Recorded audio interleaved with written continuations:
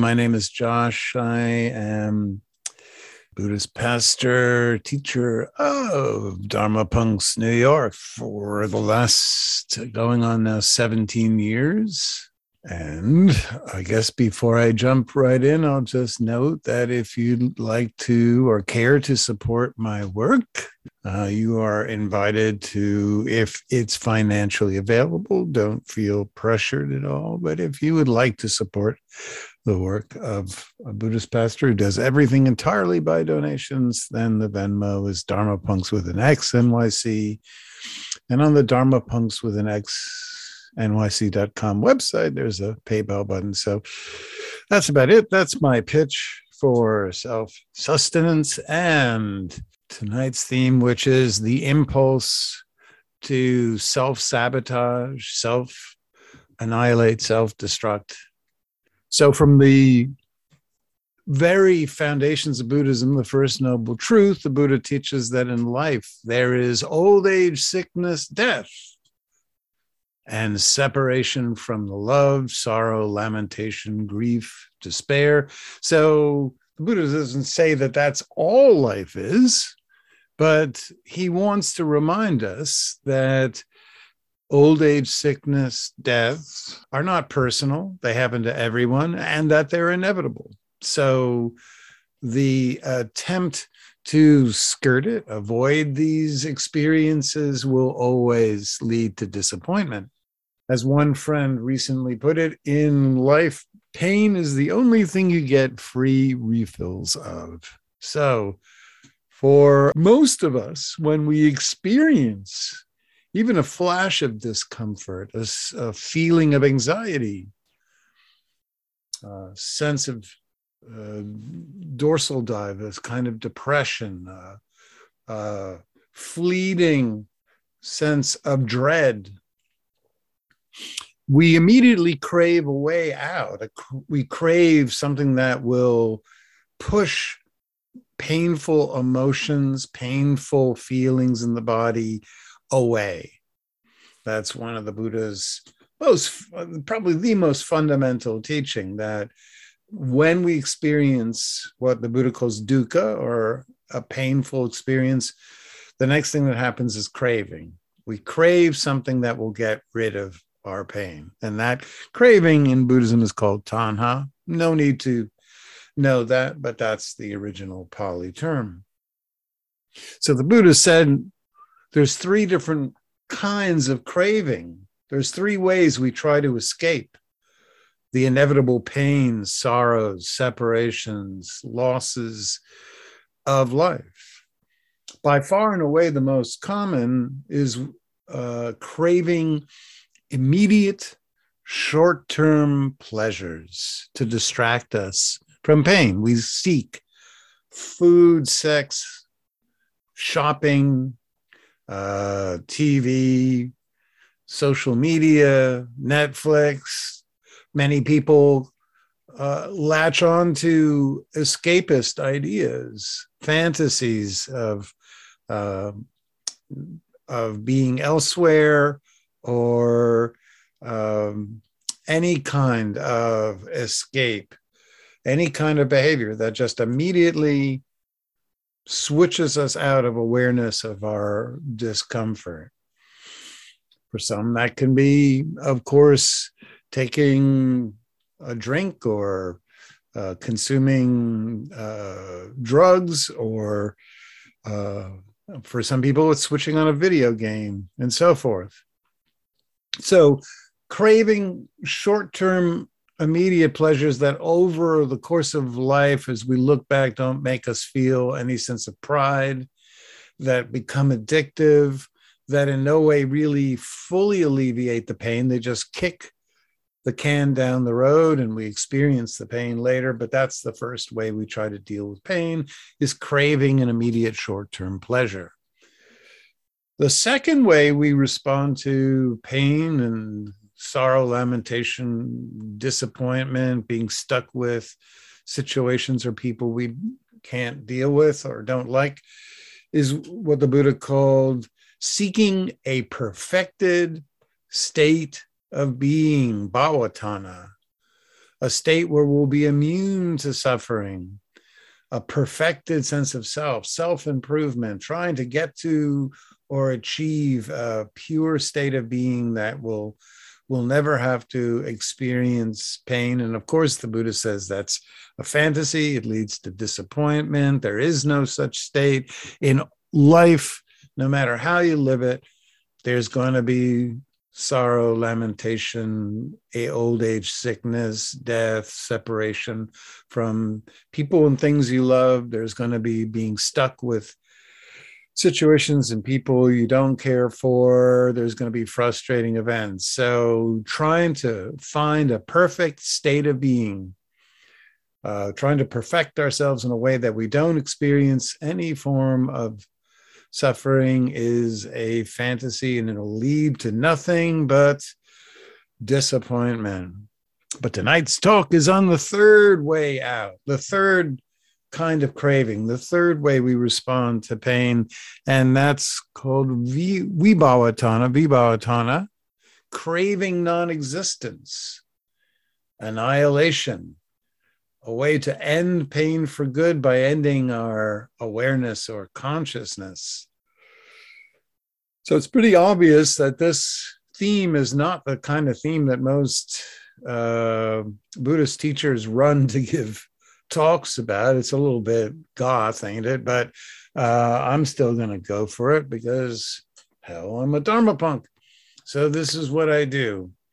And another reason that makes it very difficult for Buddhist teachers to give a talk on this is because the Buddha doesn't really ever explain it. The Buddha explains short-term sensory pleasures all throughout the Pali Canon. And he also explains the drawbacks of seeking a perfected eternal state of being. But the Buddha never unpacks craving non-existence, vibhavatana. So there's not actually a whole hell of a lot to go or to base a concrete theory upon unless we do some exploring.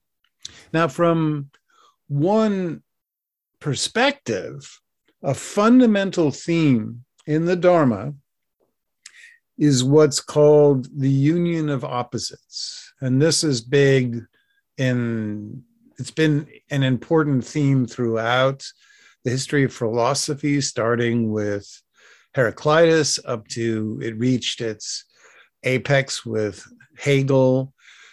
The union of opposites is what is the basic gist of it is that for any concept or idea or category to have any meaning or existence, there has to be its exact opposite.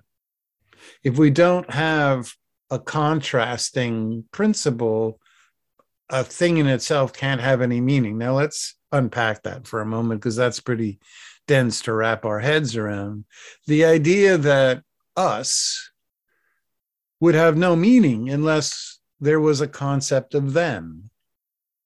If we didn't have a concept of them, us would be meaningless. If we didn't have a concept of down, up would have no meaning. If we don't have a concept of right, left has no meaning. If we don't have a concept of evil, good has no meaning, and so on and so forth. To have an idea or an identity or any kind of meaning, you have to have its exact opposite. Okay, that's the union of opposites, and that is fundamental not just to Hegel, but also to Ferdinand de Saussure and the founding of modern linguistics. And it's big in continental philosophy. Major 20th century philosophers like Derrida said whenever we embrace or cherish something, it brings to mind the exact opposite. So if we really crave and look for and enshrine honor as a guiding principle in our life, we'll be prone to seeing disloyalty everywhere. If we believe that purity is the most important thing to pursue, that we'll see its opposite everywhere. So this theme that wherever there's an idea, its exact opposite is brought into existence, it's very key. And in the Buddha's teaching of the 8 worldly winds, it's fundamental. The Buddha says whenever we chase pleasure, we're more aware and more akin to suffering pain. Whenever we chase financial gain, we're more likely to have our awareness heightened of times we don't have financial gain, when we have financial loss. If we chase after praise, we'll become much more susceptible and emotionally triggered by blame. Anything we chase after creates its exact opposite. So the Buddha knew that in having a lust for life, bhavatana, or an eternal self, that would create its exact opposite, a craving for annihilation. So if that seems like a likely explanation for why Vibhavatana exists, there are, of course, other theories, but let's move on. The Buddha's teaching of Vibhavatana did not, even though it's a difficult theory, it did have important ramifications in philosophy. A very important Western philosopher, Schopenhauer, in 1818 wrote a massively influential book called The World is Will and Representation. And this was one of the sort of foundings of nihilism and existentialist thought. And in it, Schopenhauer was influenced by the Buddha, who read the Dharma and who was deeply influenced by its themes, noted that in life we have this will to live, and that's the fundamental, for him, principle or drive of all human beings, a fixation to live. But in so doing, Schopenhauer said, that creates its exact opposite. For in seeking life, we become aware of the aging, the loss, the sickness, the separation from friends, the disconnection from things we want. And so this lust for life, as a corollary, ironically, creates its exact opposite. Now, due partially to Schopenhauer, Freud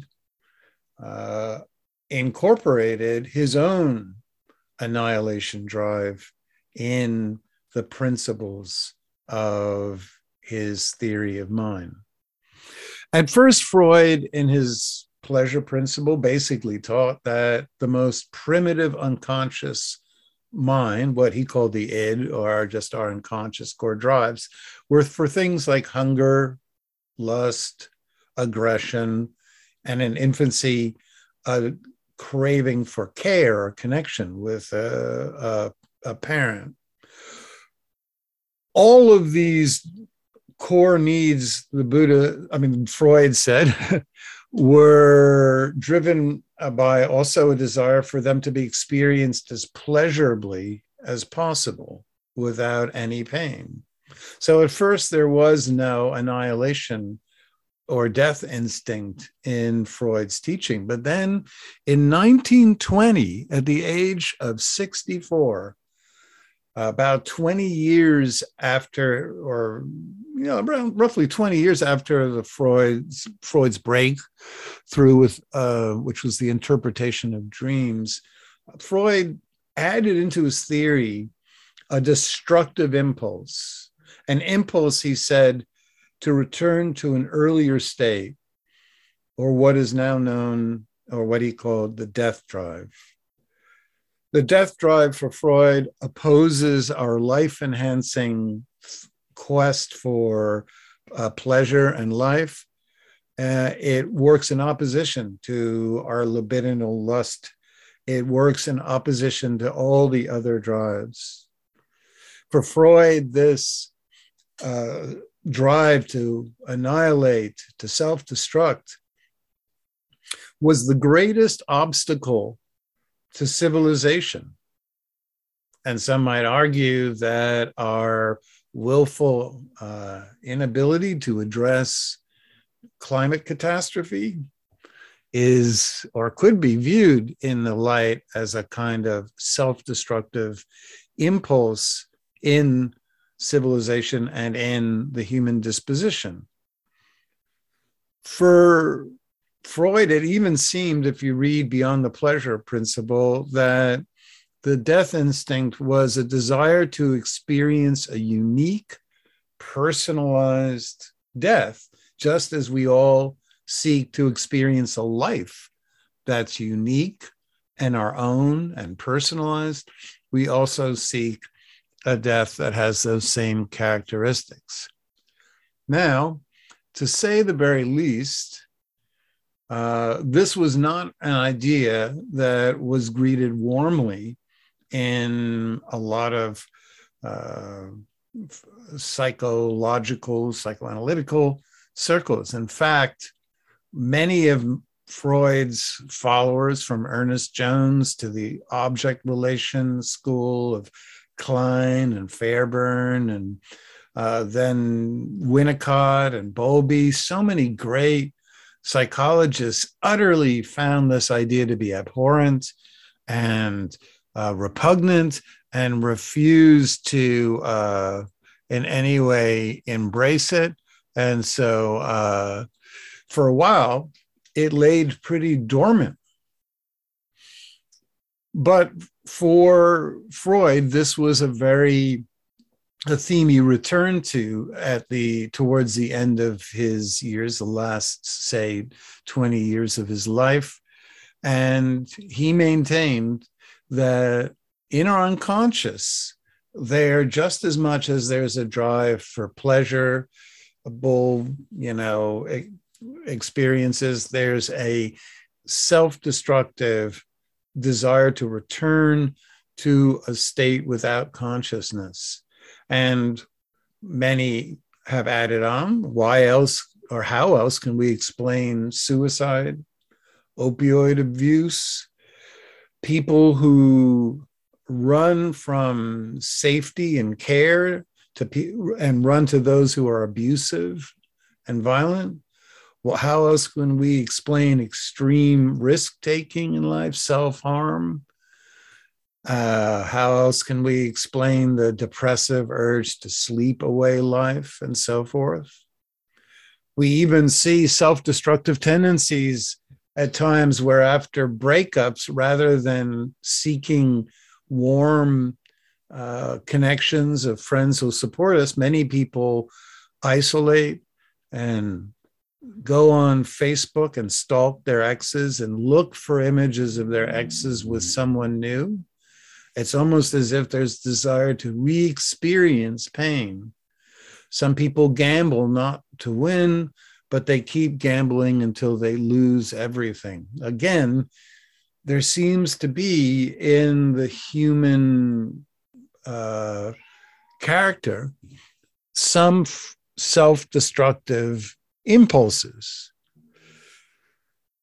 Now, some argue back that suicidal attempts are simply impulses to end pain, that they're not really an attempt to die or annihilate. They're just a momentary urge to end extreme psychological pain, just as dissociation and checking out helped people survive traumas in one's unconscious psychic universe, that annihilation is a variation of simply seeking to numb and not experience pain. A death drive from other perspectives is completely inconsistent with the teachings of evolution and Darwin. Our innate dispositions to exist is to maximize our potential to pass on our genes. Darwin conceived of evolution as the gradual accumulation of traits that would help us adapt to environments so that we could produce more of our species. So, what possible role could self-annihilation serve? And yet, Darwin's view was far more complex than that. In fact, Darwin wrote in 1859 that from war, famine, and death, that's how higher animals like us, essentially, he saw us as higher animals, are produced. So he believed that there was some role that destruction played in our evolution.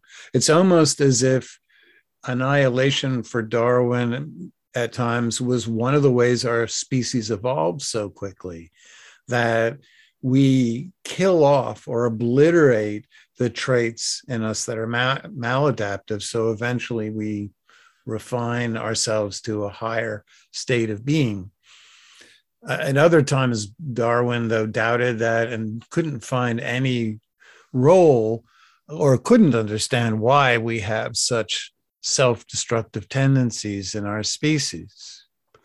So what follows is going to be some psychological explanations of the self-annihilation impulses that we see. I'm going to give 3, and then we're going to use some of the tools that follow in our meditation.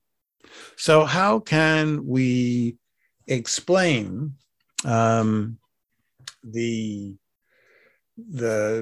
self-annihilation or death drive in us? Well, one psychologist, individual Bill Swan, has what's called a self-validation theory. And in it, he believes that one of our great impulses is to have others see us the way we see ourselves, to ensure that others will confirm our beliefs about ourselves.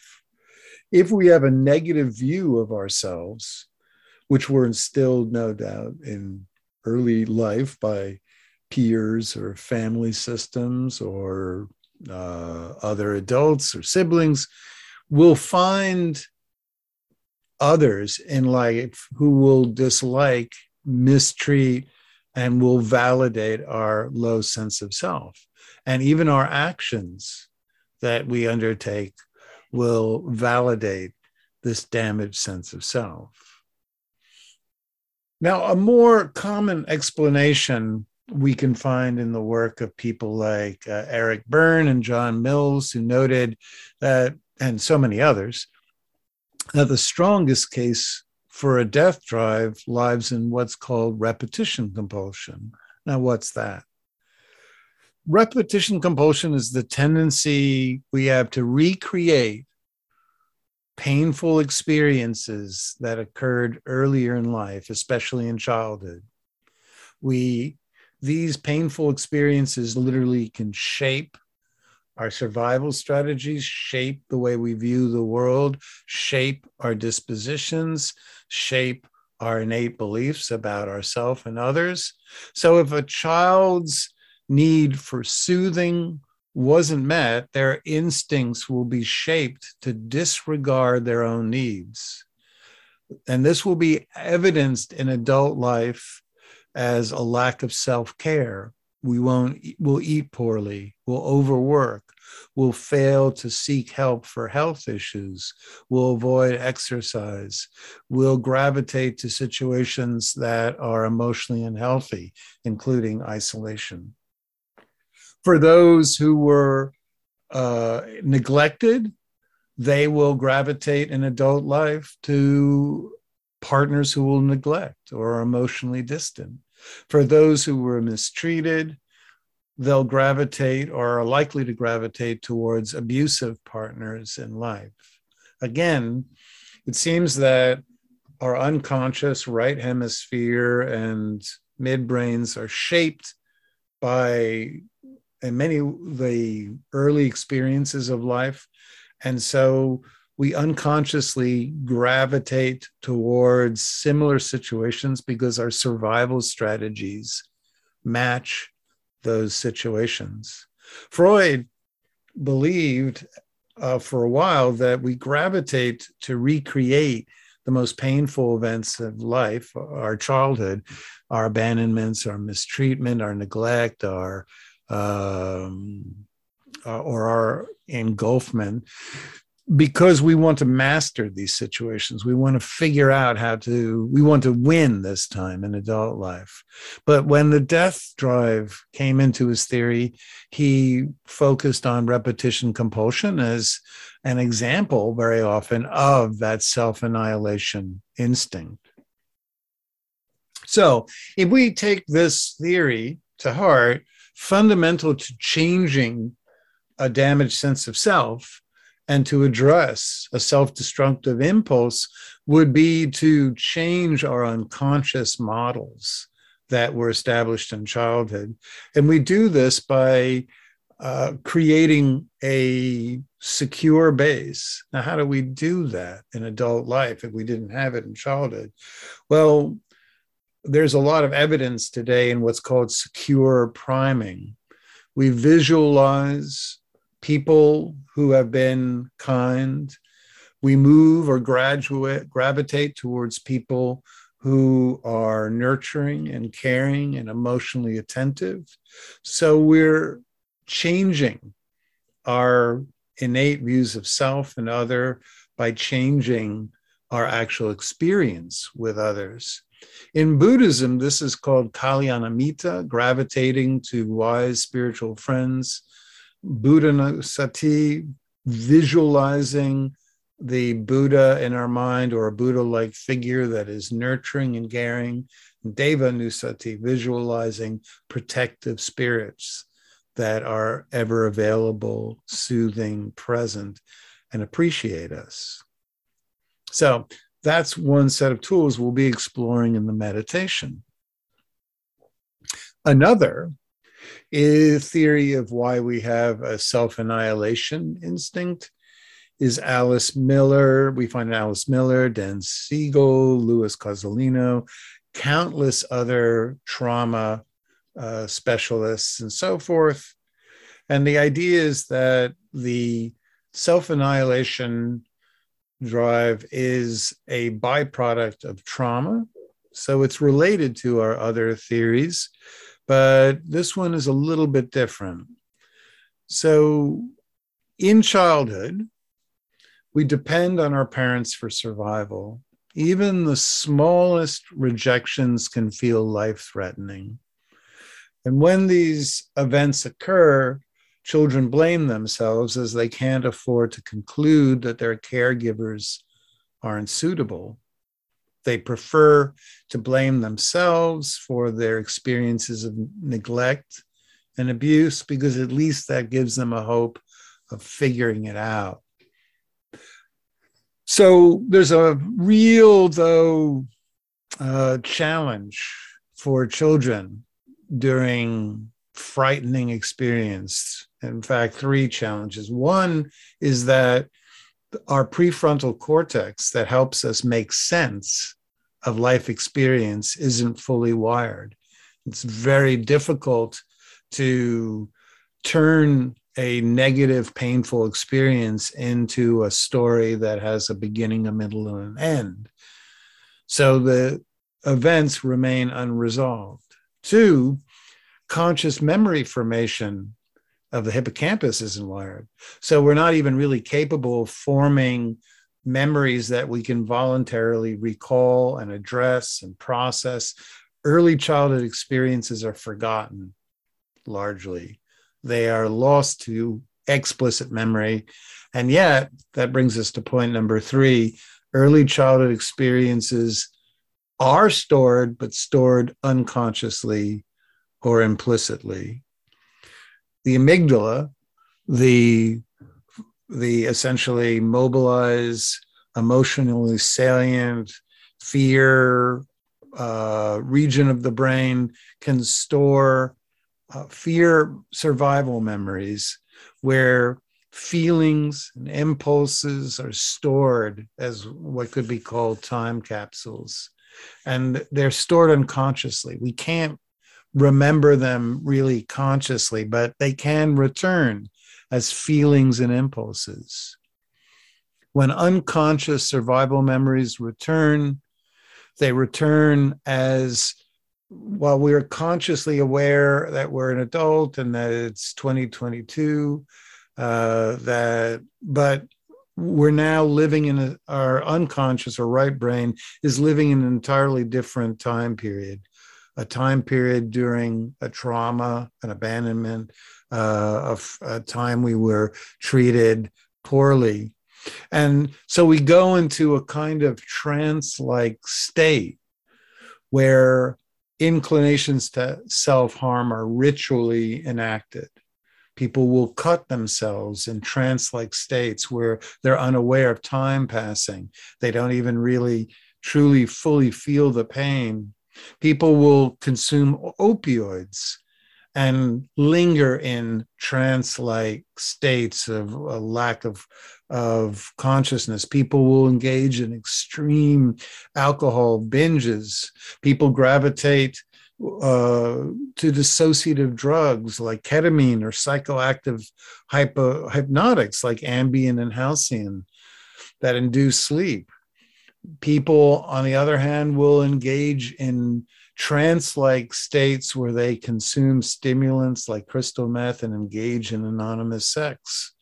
People will engage in perilous thrill-seeking, driving well over 100 miles per hour at night, walking on the ledges of buildings, pushing oneself beyond safety, even in sports that can be safe. Some people with self-destructive impulses will push their skills beyond the limits in riding a motorcycle, snowboarding, etc., or rock climbing. They'll push themselves where their very existence lies in the mix. So the key to addressing this kind of trance-like ritual self-harm behaviors is to immerse oneself in present time sensations and to really fully engage the left hemisphere to override the right hemisphere's being consumed by emotions and feelings and impulses from the past.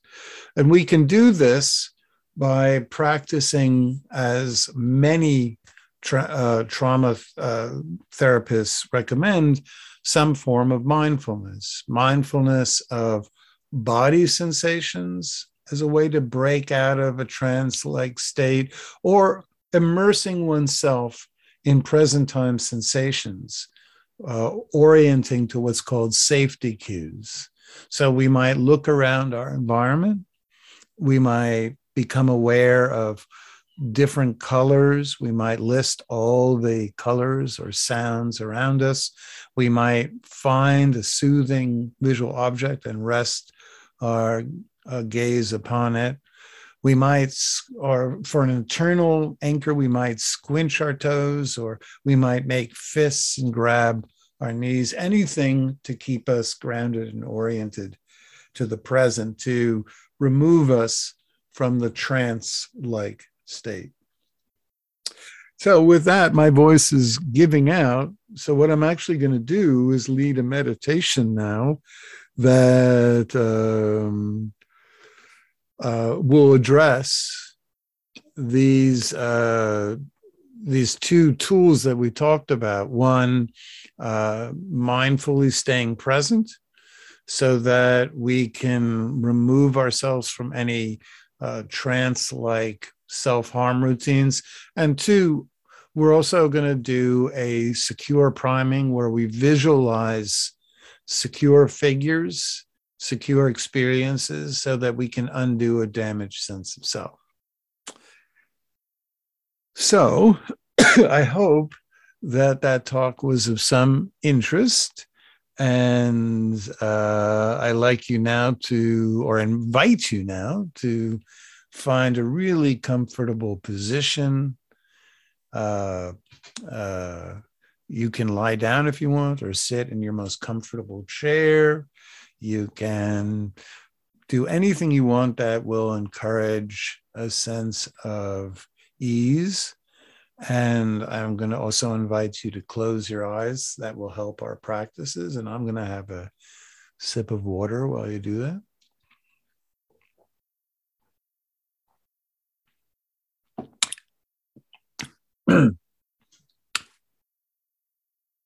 So bringing the attention in to the body, reeling it back in, and see if you can lower it into the body. When we dissociate, get lost in thought, check out, there's this feeling of attention moving up out of the top of the head almost and floating out of the body. So when people are really dissociative or checked out or lost in thought, they don't even really have any sense of embodiment. They don't even really feel like consciousness is something that has a body. They feel kind of floaty.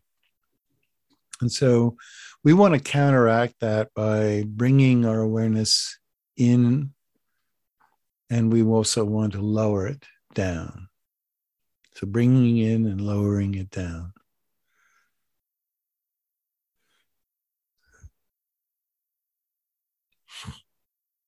So one way you can do this is by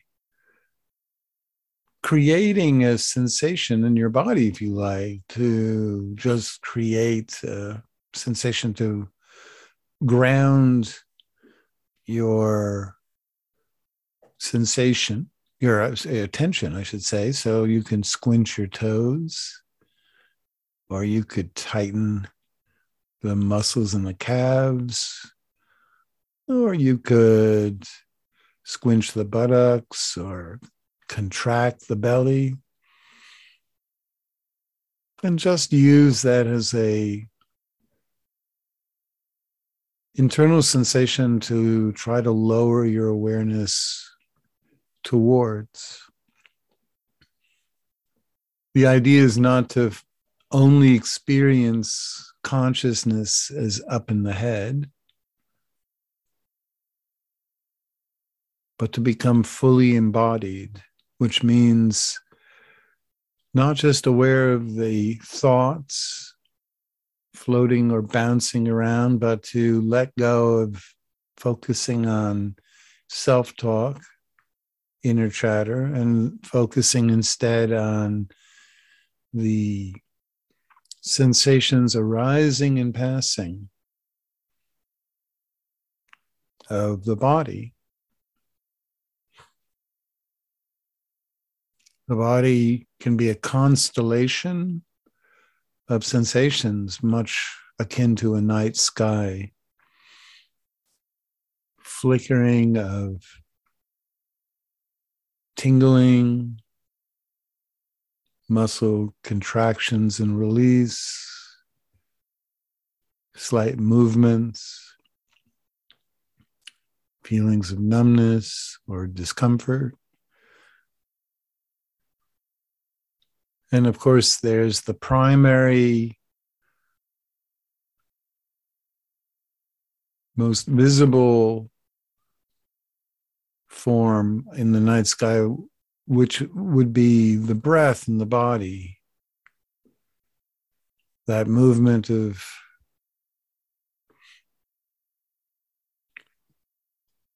breathing in, expanding upward energy, and then the release of the exhalation, the return, the collapse, the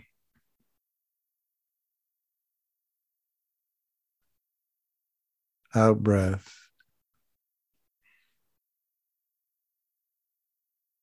So it might be easiest for some simply to orient to the movement of energy starting in the abdomen, moving up to the chest, and then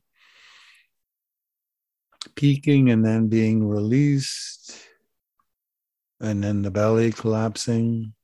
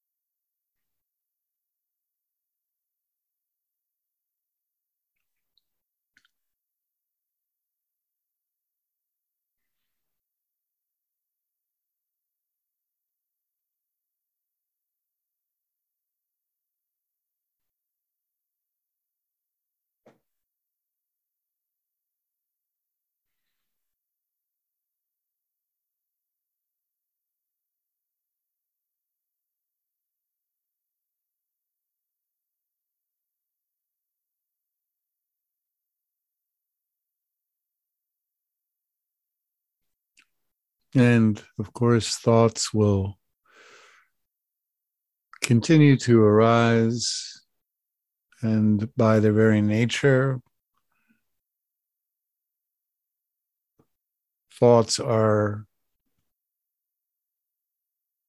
ways to orient attention. So they'll try to grab hold and refocus us towards issues that aren't present. And so one way to respond is to just note these thoughts and then cultivate a thought about what's happening right here and right now, how to make yourself as comfortable and easeful as possible. What can you let go of? What can you adjust?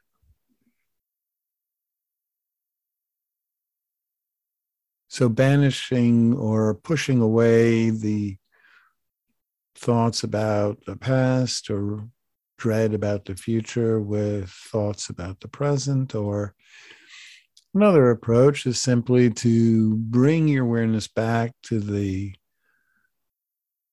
sensory stimuli of the present, opening up to what you're feeling right now, just this.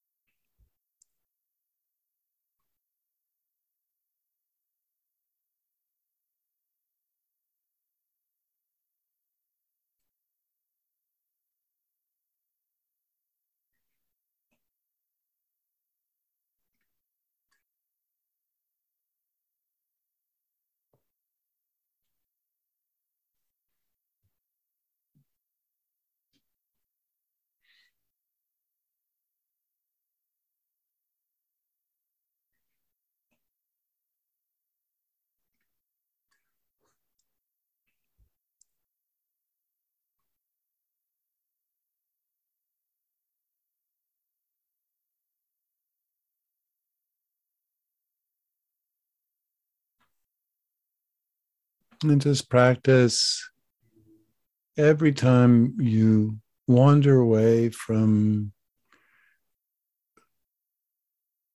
a home in the present sensations of the body.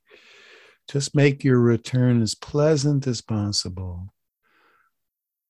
Land or return your awareness to the most pleasant sensation, whether it's in the palms of the hands or some part of your body that feels really easeful, and just relax and soften. Every time we drift off into thought, the body contracts a little bit defensively. So when you return It can be concomitant with a sensation of letting go, releasing.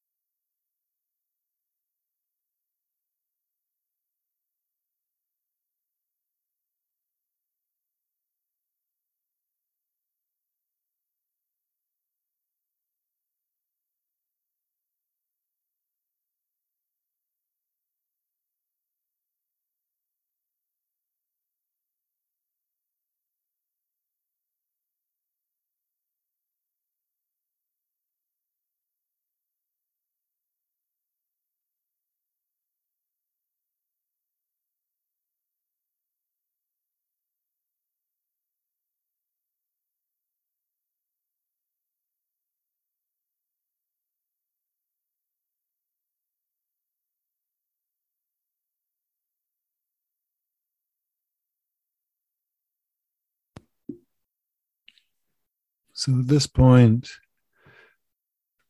bring to mind the image, if you can visualize in your mind's eye, the image of someone associated with attention or care or kindness.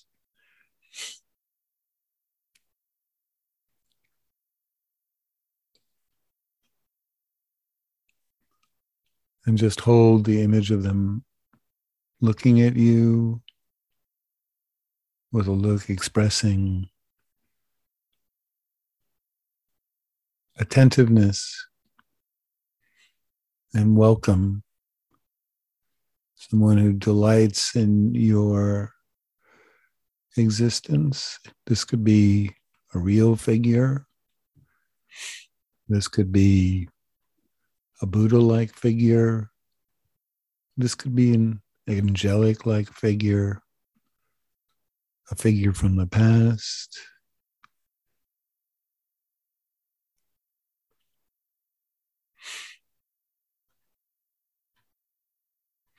If you struggle to visualize people in your mind's eye or recollect people in your mind's eye, you can simply repeat softly the name of someone associated with care,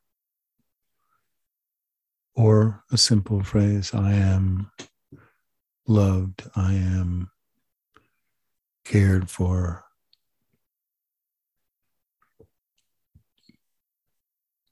I am seen.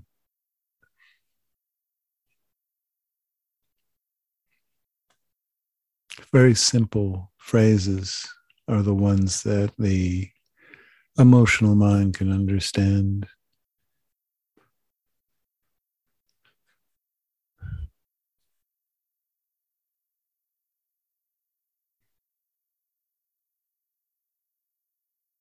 If you'd like, put a hand on your heart center to stimulate a sense of warmth and connection, courtesy of our vagal nerve. Just resting the hand on either the heart or the belly or on the neck, back of the neck or the forehead.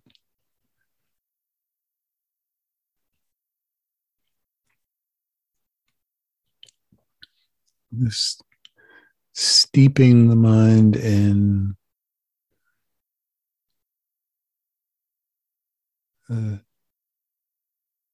internal creation of a attachment or a bonding or a connected experience.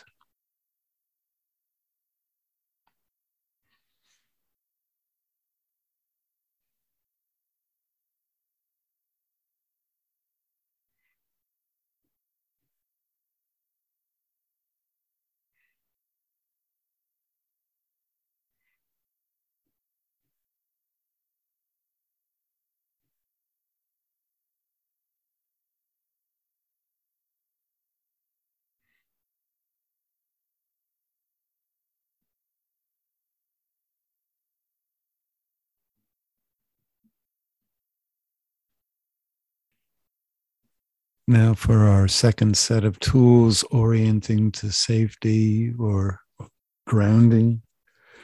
When we are becoming lost in a kind of trance-like liminal dissociative state,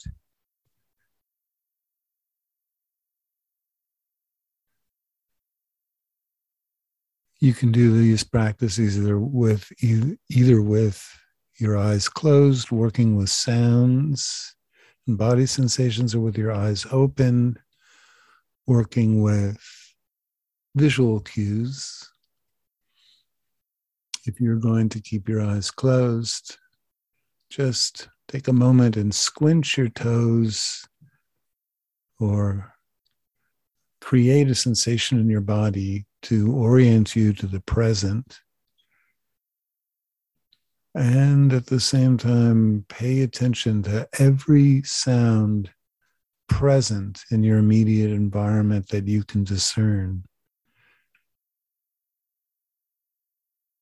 And for this practice, you can either just keep listening to sounds as if there's some obscure form of music, or you can list the sounds, label the sounds.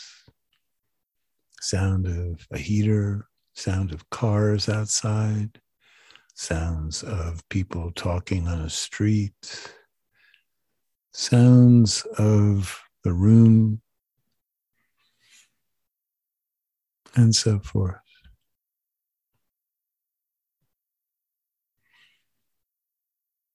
Just orienting oneself to the present.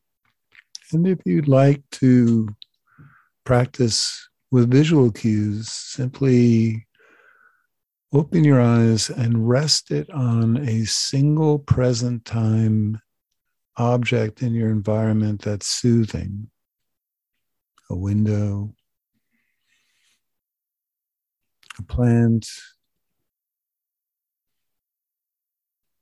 art, a shrine, an image, something in your environment, and just rest your gaze on this and just really try to drink it in, savor it as much as you can in as much detail. And you can practice sometimes closing your eyes and seeing if you can recreate this visual cue, this safety cue, and then reopen your eyes. If you have a candle or an incense, focusing on that, really trying to observe it with a relaxed yet detailed awareness.